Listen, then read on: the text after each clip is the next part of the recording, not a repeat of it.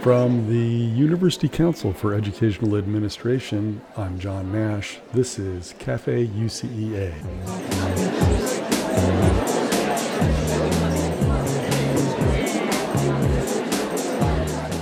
What do the experiences of Asian Americans bring to the conversation on leadership, preparation, equity, and inclusion? Dr. Irene Yoon from the University of Utah convenes a panel to explore this question. Stay tuned.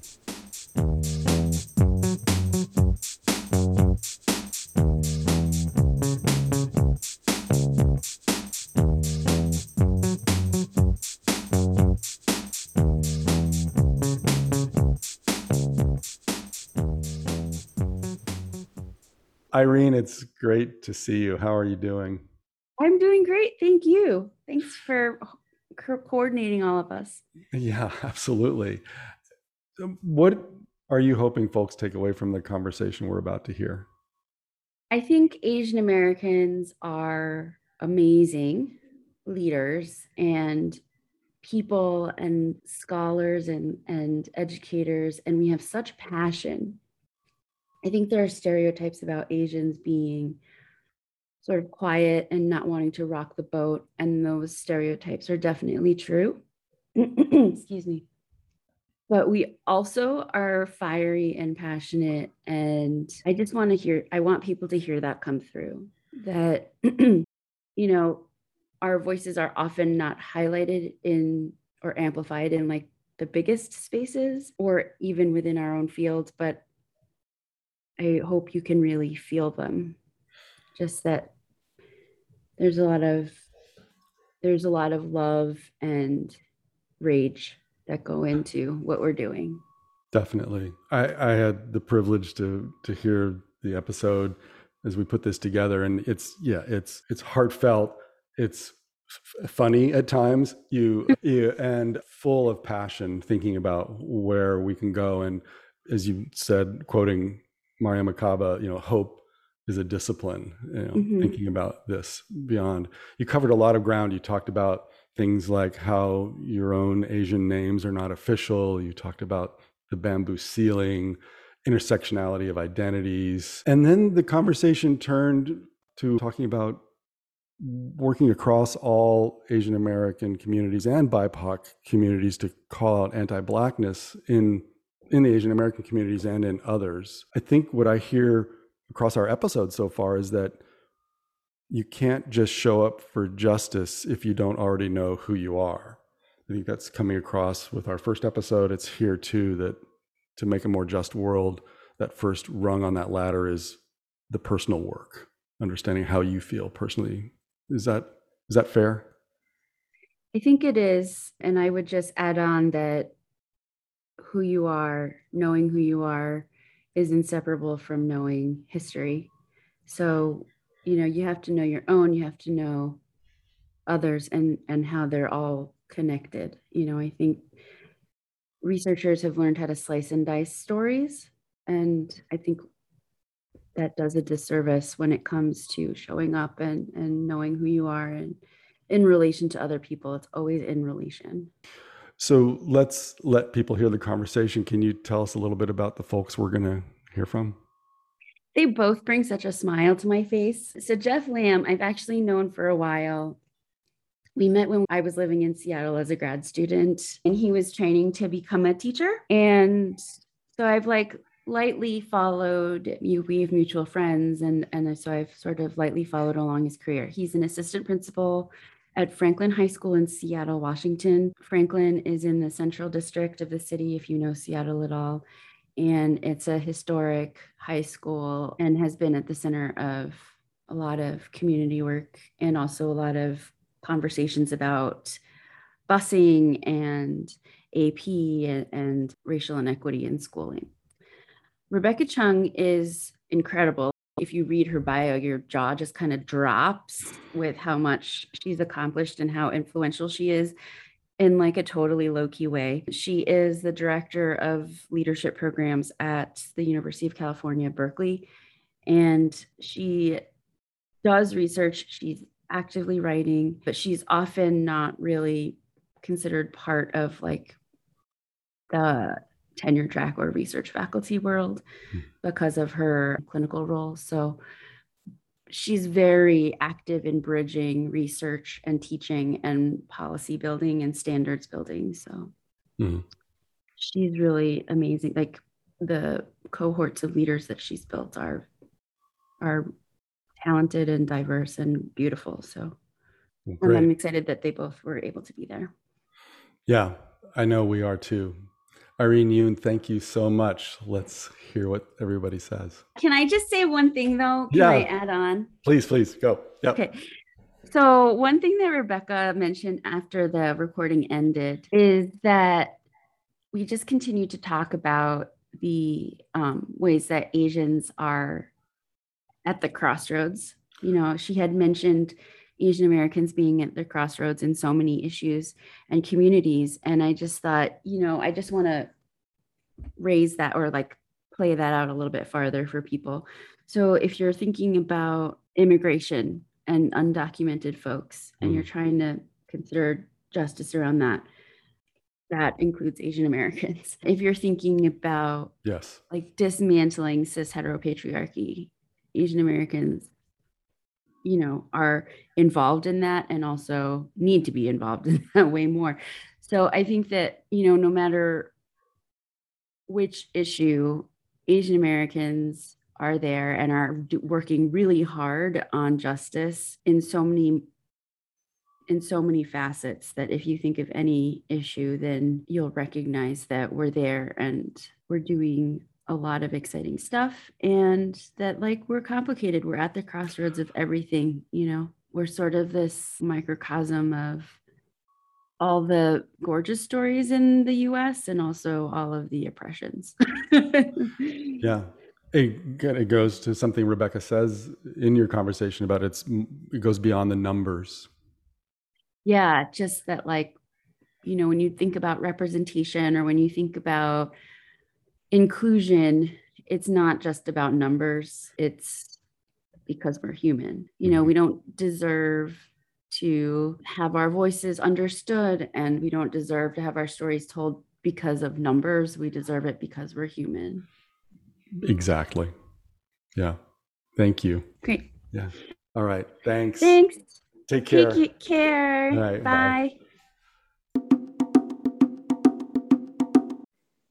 Hi, welcome to the UCEA Cafe.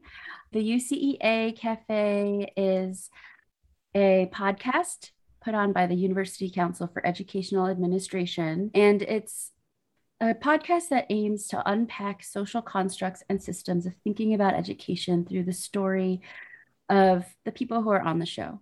So we're interested in helping our audience reframe their notions of learning and schooling through real stories from people who are questioning the way things we do, who we are, and how we've been making change.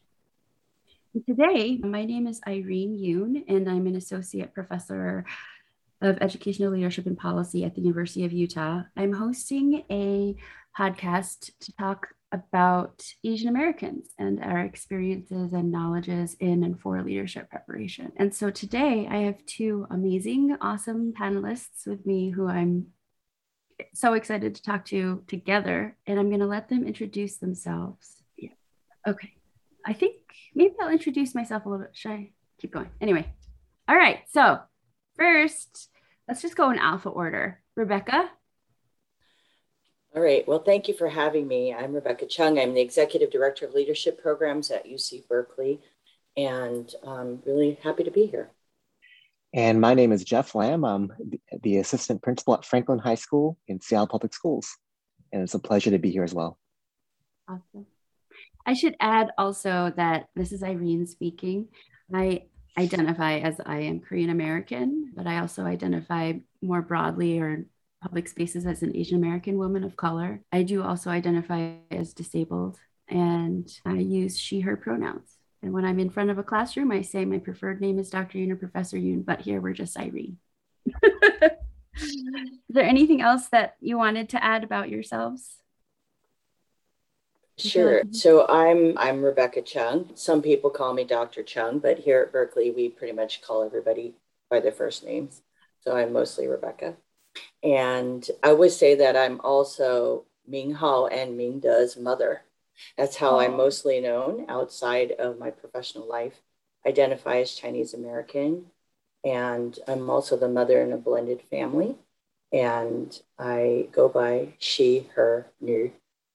Yeah, and I identify as second generation Chinese American, identify as male, as heterosexual, cisgendered, identify as a Christian, and also identify by my politics, identify as progressive.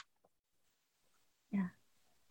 Thank you. Given your professional roles, the worlds that you're in, what are some of the ways that you've been thinking about what it means to have been Asian yourselves, like your own experiences as an Asian person in leadership?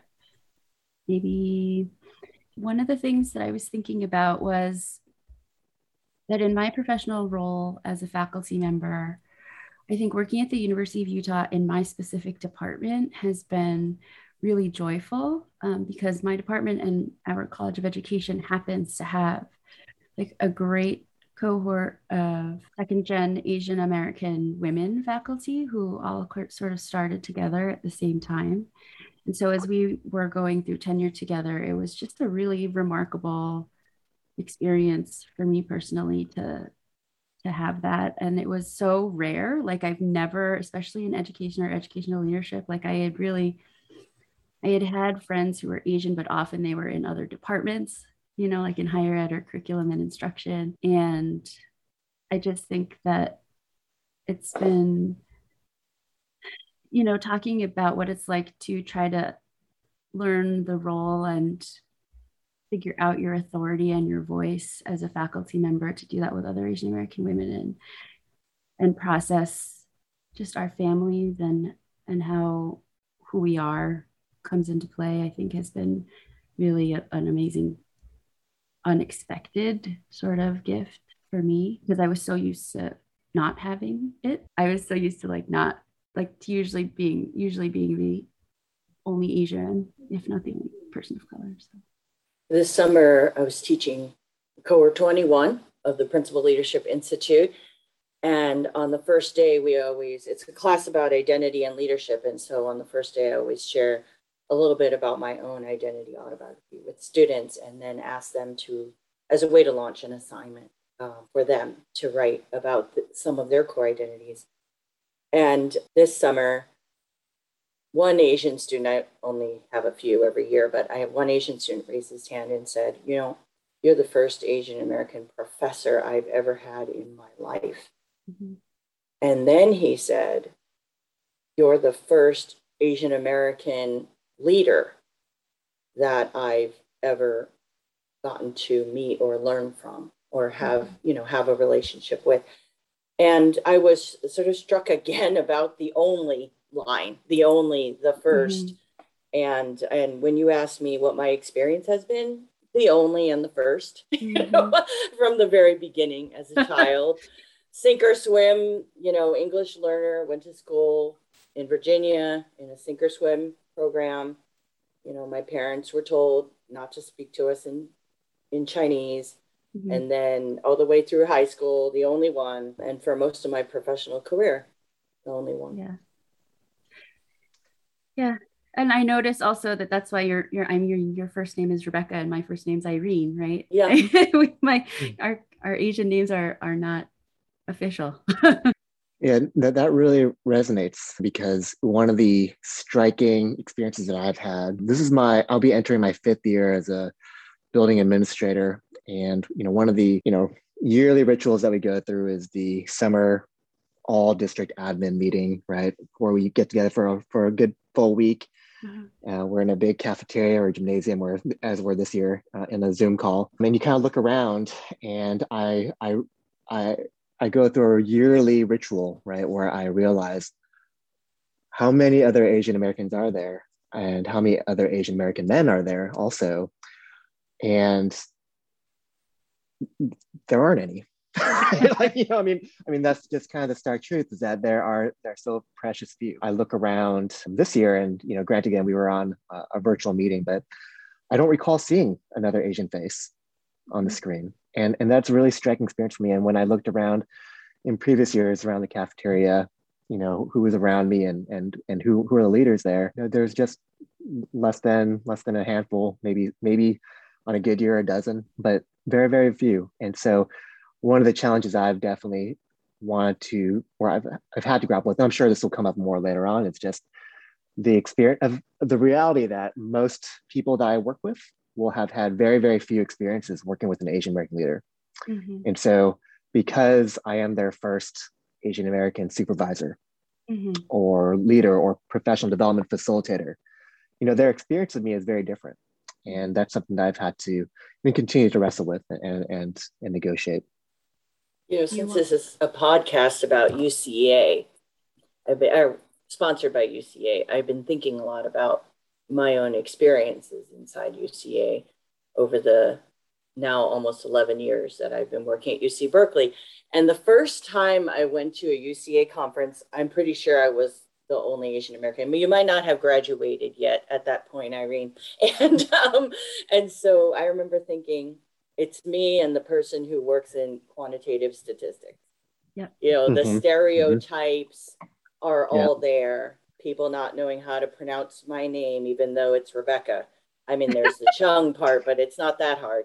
And just being more aware of the national landscape and the national representation issues. Here's Jeff. I'm struck by the fact that Jeff's saying he's the only one, and he works in Seattle. Yeah. I mean, wow. And so I think it's important to note that too, that it's when we think about the national landscape and then take it to leadership preparation, mm-hmm. which is a whole nother more niche group. Yeah. This is a special conversation. Yeah. Jeff, that struck me too, because it made me think about, as a faculty member, I was like, you know what? I think I may have had one maybe Asian student in our leadership preparation program. The handful of Asian students or Asian American students that I've had have been in our teacher leadership or in our PhD programs.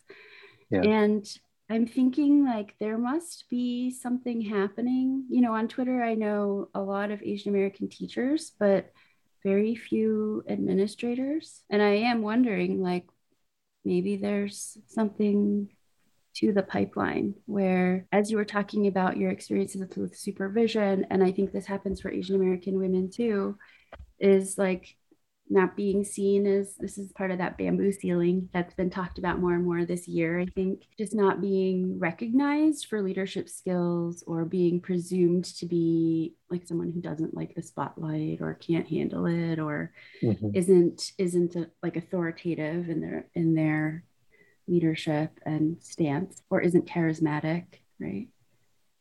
And that stereotype of the Asian immigrant statistics methodology scholar, like that's a stereotype in part because like it's a population for sure, but I think for me it's been learning how, like, I've always felt as a second gen person, like our experiences are so different that I wasn't sure they would like ever feel like anything was in common with me. But I've been trying to shift that to, well, maybe they feel that I think that about them. So like, actually, it's been really lovely to become close friends with some first gen or 1.5 gen, like Asian immigrant faculty, and just to realize like we're experiencing such similar things because like the white institutions don't know the difference.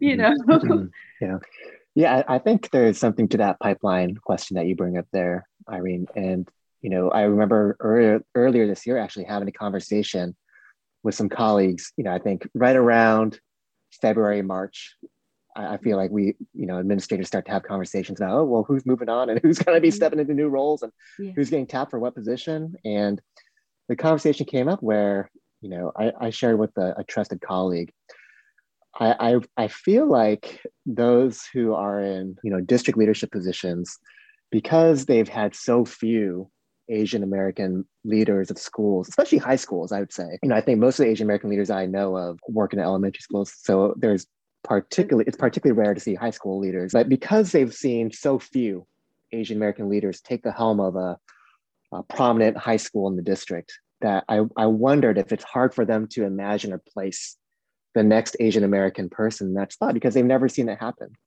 or they so rarely seem to happen that it's almost a problem of imagination, right? They can't see that possibly working. Like how could that Chinese guy, right, step into that community and lead a staff, 150, teachers and this community and so on. And so, hold on, I'm gonna pause just because Rebecca jumped off.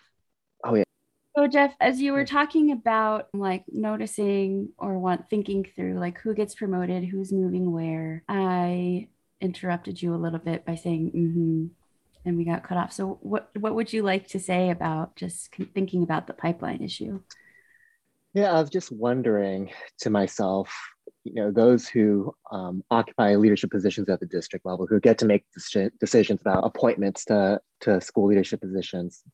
I wondered to myself and I had a conversation with a colleague earlier this year about whether or not there is a problem of imagination.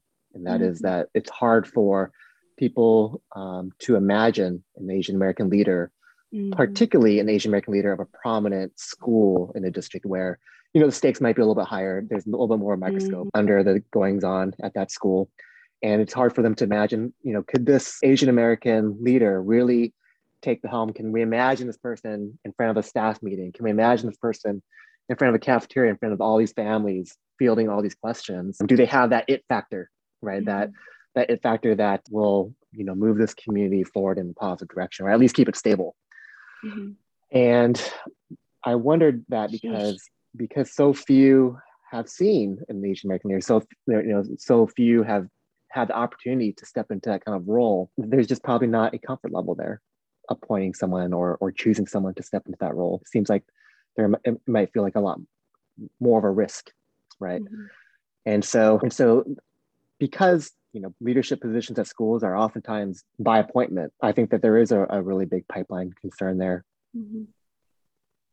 Yeah, and expanding that imagination of when you're preparing leaders for those, against those standards, like what does voice sound like? What does facilitating community conversations look like? What does that kind of like strength and sensitivity look like? It may not be what people are thinking of when they write those rubrics, right?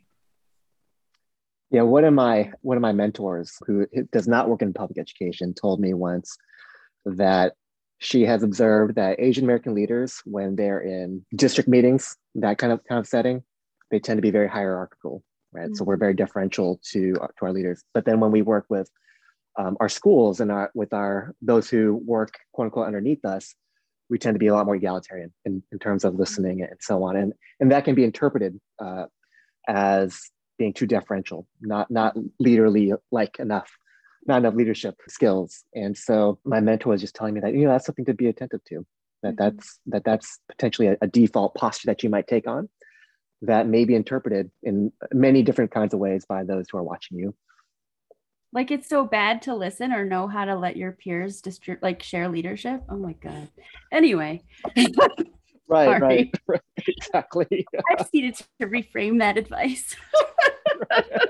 Right. Because it's such a real truth, but also like I just have a hard time living with that, like living to that, even though it is reality. I don't know.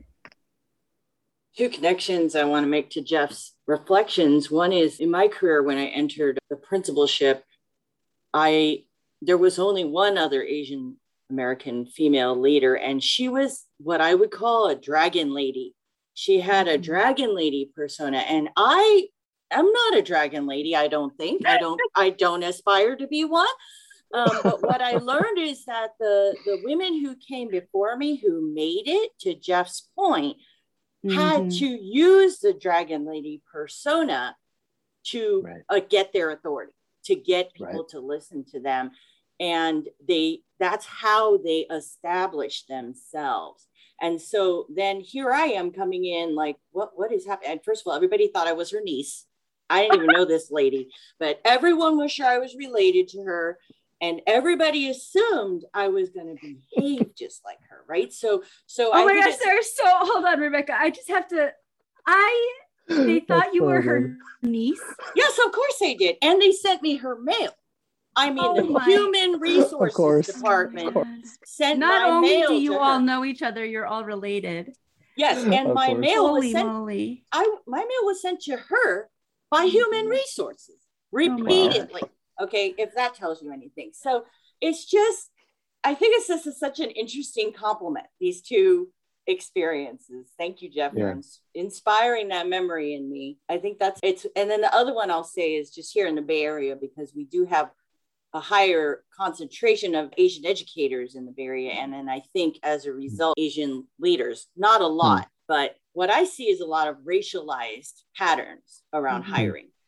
So we hire Asian leaders for Asian schools, for example, or even Asian assistant superintendents who are assigned to certain areas of the city, for instance, that sort of thing.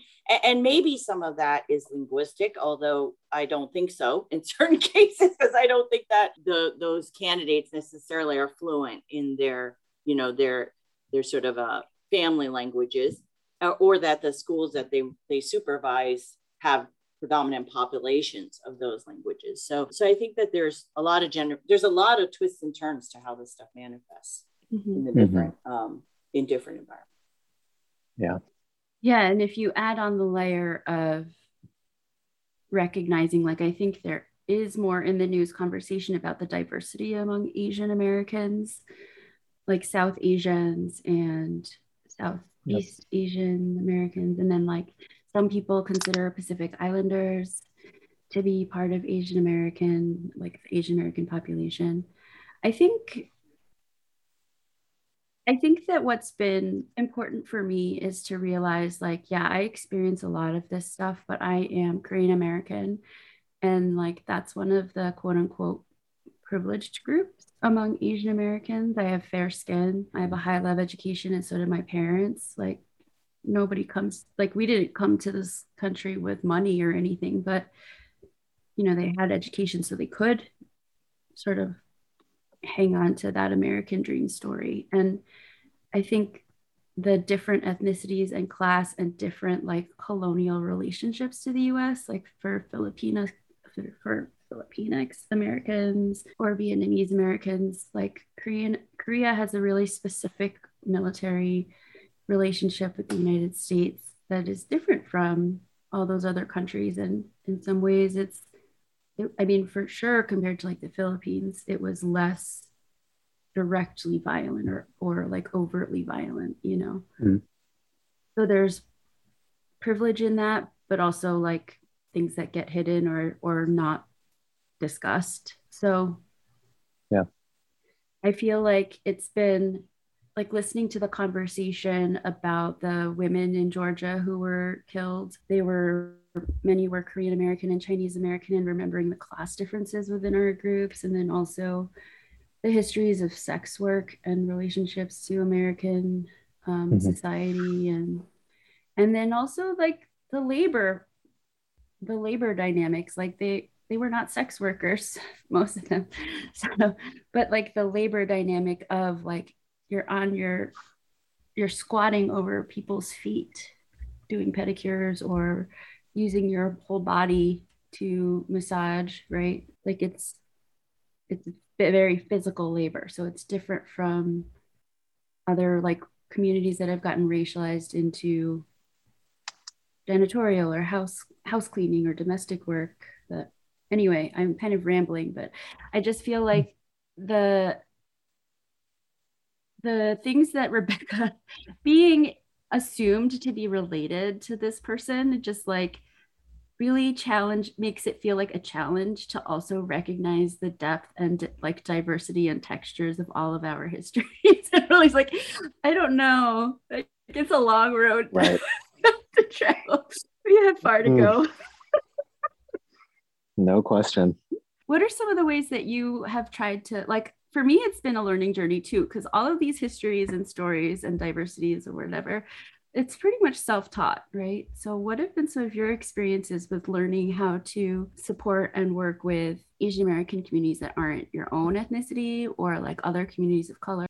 Yeah, I mean, I think I can share a couple quick things here related to that. One of the things that we did at Franklin this past school year is or actually the past couple of years, we started meeting in racial affinity groups.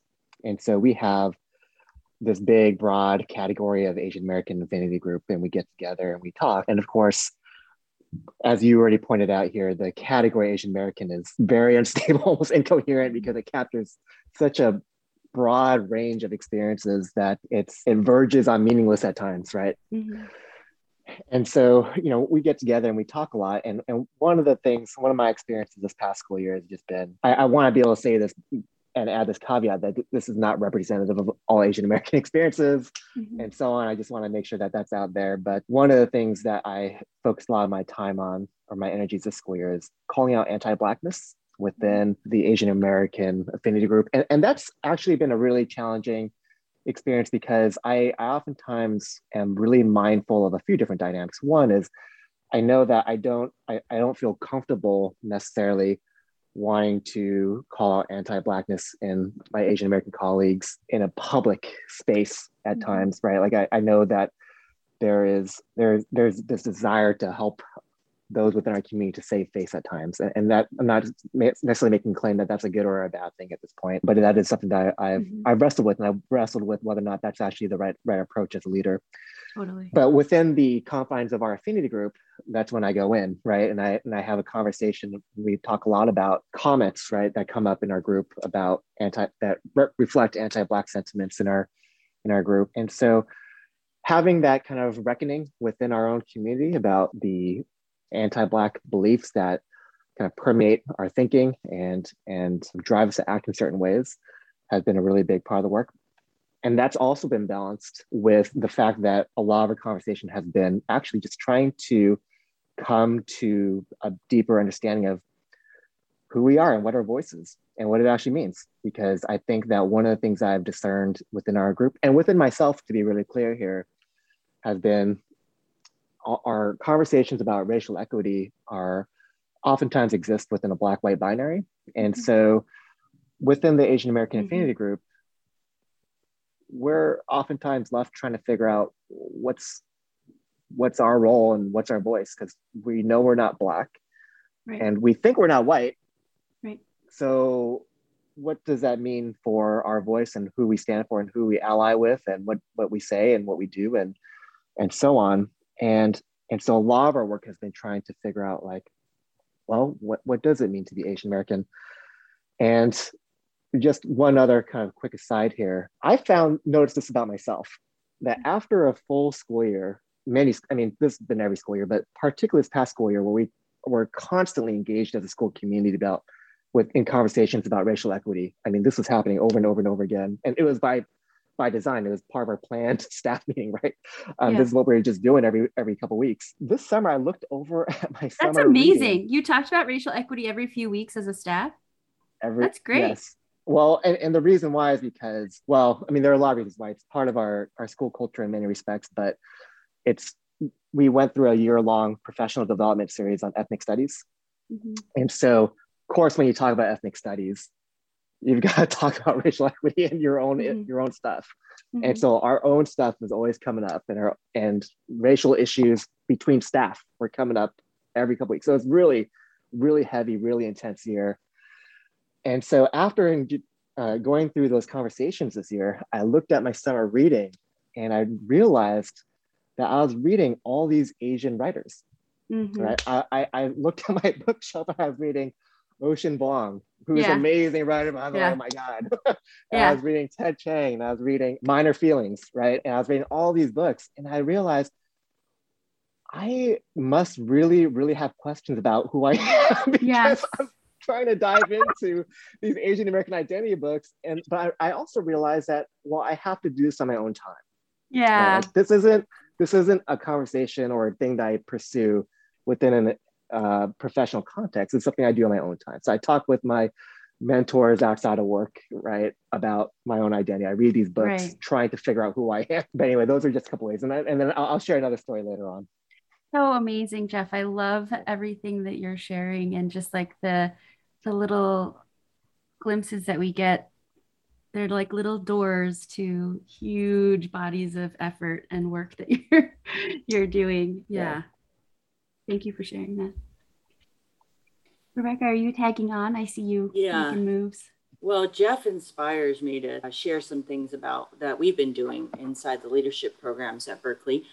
So, our programs have been around for over 20 years and they've always had an equity, social justice. But I have to say that during this pandemic, I felt compelled as the executive director to bring my own group together and say, it doesn't matter that we have always been about justice and equity. We have to do more. Yep. We have to go deeper. Mm-hmm. This period of our history compels us to push harder, to have more models, and to deepen our work. And the first place we started was around anti-Blackness, same place, Jeff. And for us, eventually that inspired us to actually go out and reach individually all of the African-American male graduates of our program over 20 years, many of whom were still active leaders in the Bay Area. And we sought them out and brought them together to hear about their experiences as African-American male leaders, another very underrepresented group in leadership. And through that, it was powerful for them because they were networked with each other, but it was really powerful for us as the leaders of our program to hear from their everyday lived experiences. And so that was one thing we've been engaged in the last year.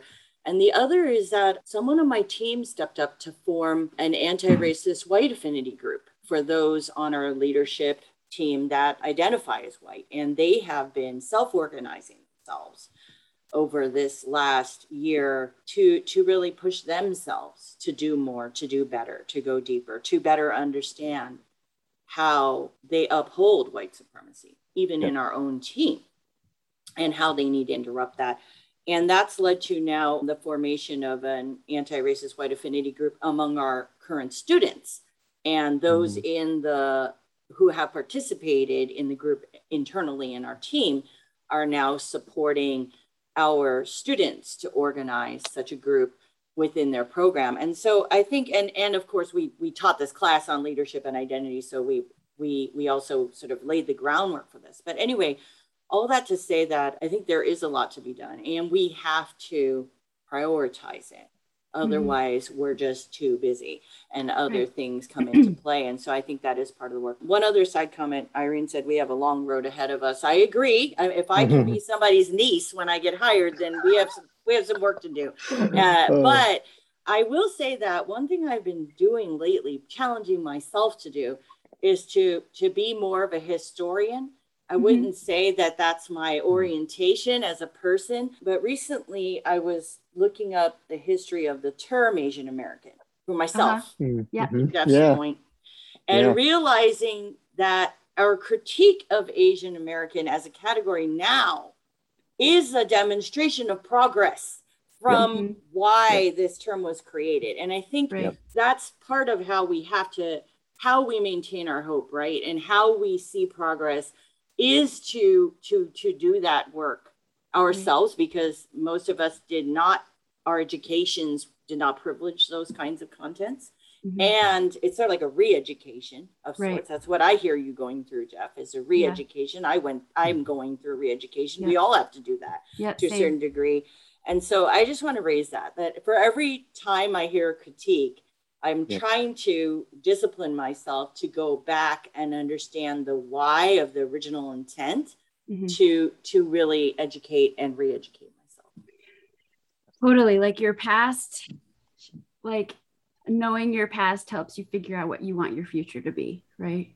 So, and what you're saying reminds me of what Mariame Kaba says. She's a abolitionist educator. She says that hope is a discipline. And I think that's what you're modeling for us right now, Rebecca. Even like I've just been reveling in the explosion of Asian young adult books too, Jeff. Like that also helps me recognize like my past self as well as how it might be that I am who I am now, plus therapy, Hey, therapy. Absolutely. But yeah, I mean, Rebecca, this leadership and identity class really strikes me as super important because you, like Jeff said, you can't really lead for justice and show up for people if you don't know who you are yourself. So it does feel like a lot of what I've experienced among Asian Americans in general, I guess, is this feeling like there's so many things we don't talk about, and there's so much pressure to acculturate to the US that like we haven't emphasized our Asianness because it hasn't been an asset. And like we haven't studied our history so much because there's just a lot of pain, like, and then also because it's been presumed to be foreign or, when actually America is like intertwined in so many countries' histories in Asia. So yeah, sure, definitely re-educating ourselves so that we can so that we can show up for like anti-Blackness and so that we can remind people of indigeneity and like what's happening with undocumented people on the border. Yeah. Rebecca? Well, I was going to say, in addition to pain and foreignness, I think there's shame. I hear a lot of Asian Americans, second, third gen, I don't speak my home language, I don't do this, I don't do that. They're so busy saying what they're not, and I'm always saying, but who are you? Like, everybody's not something. I mean, come on, but who are you? What do you stand for? And why are you so busy having everybody else define who you are? I mean, I think that's really where the power is. Pain is everybody's going to have that based on our histories coming in. That's an assumption. The question is, what are you going to do with it? Right. And how do you, in some ways, turn it or optimize it or control it? And I think that's where a lot of my conversations with students lie. And those issues are across the Asian American, diaspora, but they're also common with many other groups in this country who are othered. Right. And so to your earlier point about solidarities and how we see ourselves in intersecting with this larger community, to me, that's where it is. It's in the stories and it's in the commonalities. Mm-hmm. Yeah. So we only have a few minutes left. So what I'd like to do is maybe pose one last question to each of you. What do you wish people learned in leadership preparation programs and in their conversations about equity and inclusion in ways that like are inclusive of Asian Americans? Or what are some of the things you wish people realized Asian Americans and Asian American experiences can bring to a leadership kind of conversation about inclusion? I think that hopefully this is an appropriate answer to your question, but I think that as an Asian American, it wasn't that long ago. I graduated from my leadership program like 5 or 6 years ago now. And I think one of the things that would have benefited me the most as a student in the program, particularly as it relates to my own identity development as an Asian American leader, would have been some sort of opportunity to reflect on what it means to have a commitment to fighting against anti-Blackness, to stand in solidarity with my Black and Brown brothers and sisters. One of the things that I've experienced as an administrator thus far is I've worked on a number of different administrative teams. And what I've noticed has been that the Black administrators that I've worked with, one, have been, they've done great work, right? I've worked with 2 Black administrators to date, and they've been really wonderful to work with. And yet they get attacked like no other, right? And so what's been really striking to me has been that they get pushed around, they get attacked, people come after them all the time for things that I think, in my opinion, I'm biased obviously, but I think are completely unwarranted and unjustified. And one of the things that I noticed was that oftentimes, especially earlier in my career, white staff members would come to me as the safe minority on the team, right? Totally. Yes. Yeah. And so they would come to me Yes. and say, like, hey, I'm not going to use anyone's name here, but so and so, that wasn't right, or they would say, what do you think about this? Or they would look to me to validate what they said in a meeting, right? They would look to me to validate, like, hey, you're actually not that bad of a person. What you said wasn't that racist, right? Or whatever it might be. And I started noticing that pattern, right? Like people would come to me looking for validation as a safe minority. So if they had my blessing, then surely they were good to go and they were okay. And at a certain point, I had to commit myself to stand in solidarity with my Black colleague, who I believe has always been doing the right thing. They're doing the right work, they're about the right business, and they're doing it the right way. So there's no question that, they're in the right, in my humble opinion here. But in order for me to be committed to that, I had to have a resolute commitment to refuse to be a safe minority for anybody. And I had to be willing to be, at times, really confrontational, right? And to let people know, give them the business, frankly, and let them know what they said was inappropriate. And frankly, what they're doing is not okay. And then to name it. Well, that's actually an example of anti-Blackness in your thought and your behavior and your practice. And here are some steps that you can take to change course. Here's why I feel like it's wrong. And here's what I feel like you need to do to resolve the issue. That's been a lesson that I've continued to learn, what it means, the cost, the challenge, all that kind of stuff, to standing in solidarity with Black and Brown communities, particularly Black and Brown leaders that I work closely with. Yeah. And that's something that I've just had to learn through experience, that, as the Asian American administrator, some people are going to assume that you're the safe one to talk to, and you're not. Right. And you can't be. Amen. Wow. Yes. This is a really complex question about leadership preparation programs. There's so many things that we should be doing better, frankly, in my opinion. I say we, because I'm part of the group, should be doing better. But specifically to Asian Americans, I would just challenge my colleagues in the field to think beyond the numbers in terms of representation. It's easy for us to make arguments about disproportionality, for instance, because of a numerical logic, and it's compelling, and I don't disagree with it.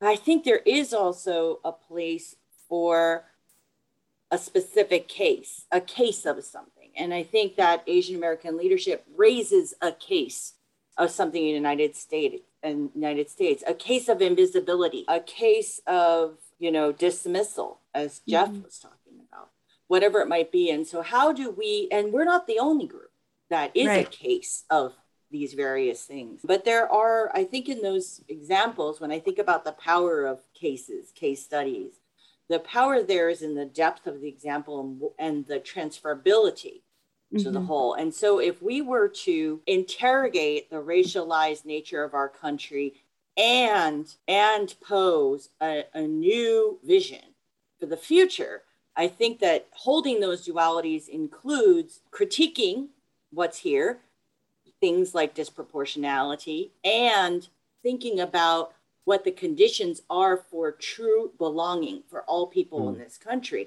And that means going beyond the numbers. So I'm just thinking a lot about that duality, that we have to be critical, but we also have to have a vision for what we want to come, what would be better. And I think Asian American leadership really sits at that nexus that presents a very interesting case of how we can both interrogate the current and dream about the future. I love that. Yeah, same. I love that.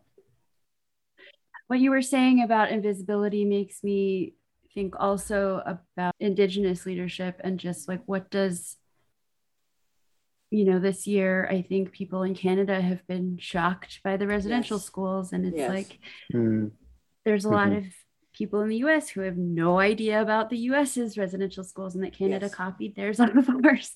So Right. I think, there's so much rich scholarship and like art and writing from all of our communities that I think is really important to feed and fuel what you're talking about, both of you, like knowing yourself, knowing how to stand up and refuse to be like what Mari Matsuda calls like the Asian bourgeois, like the racial bourgeoisie, right? Mhm. Like refusing to, and at the same time, knowing yourself too, right? You can stand up for others, but also learning how to stand up for yourself has been something that I've personally been learning. Mhm. Yep. And so Yep.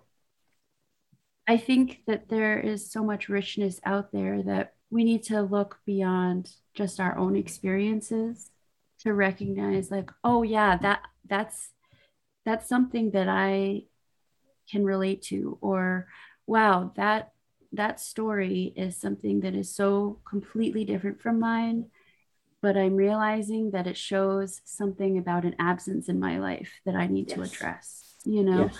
So I think really digging into the absences, the things you don't know, I think is really something that can help with the work that both of you are doing and talking about.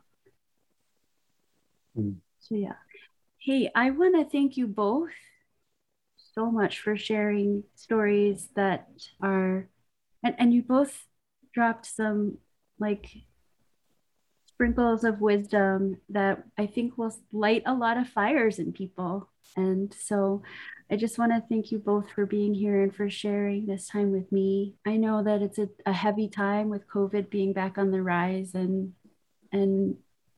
Jeff, your school is, you were saying 45% Asian and like what, 30% Black or something, and you have a lot to worry about in terms of racial violence and COVID impacts as well. So thank you for making the time. Thank you for taking care of your communities.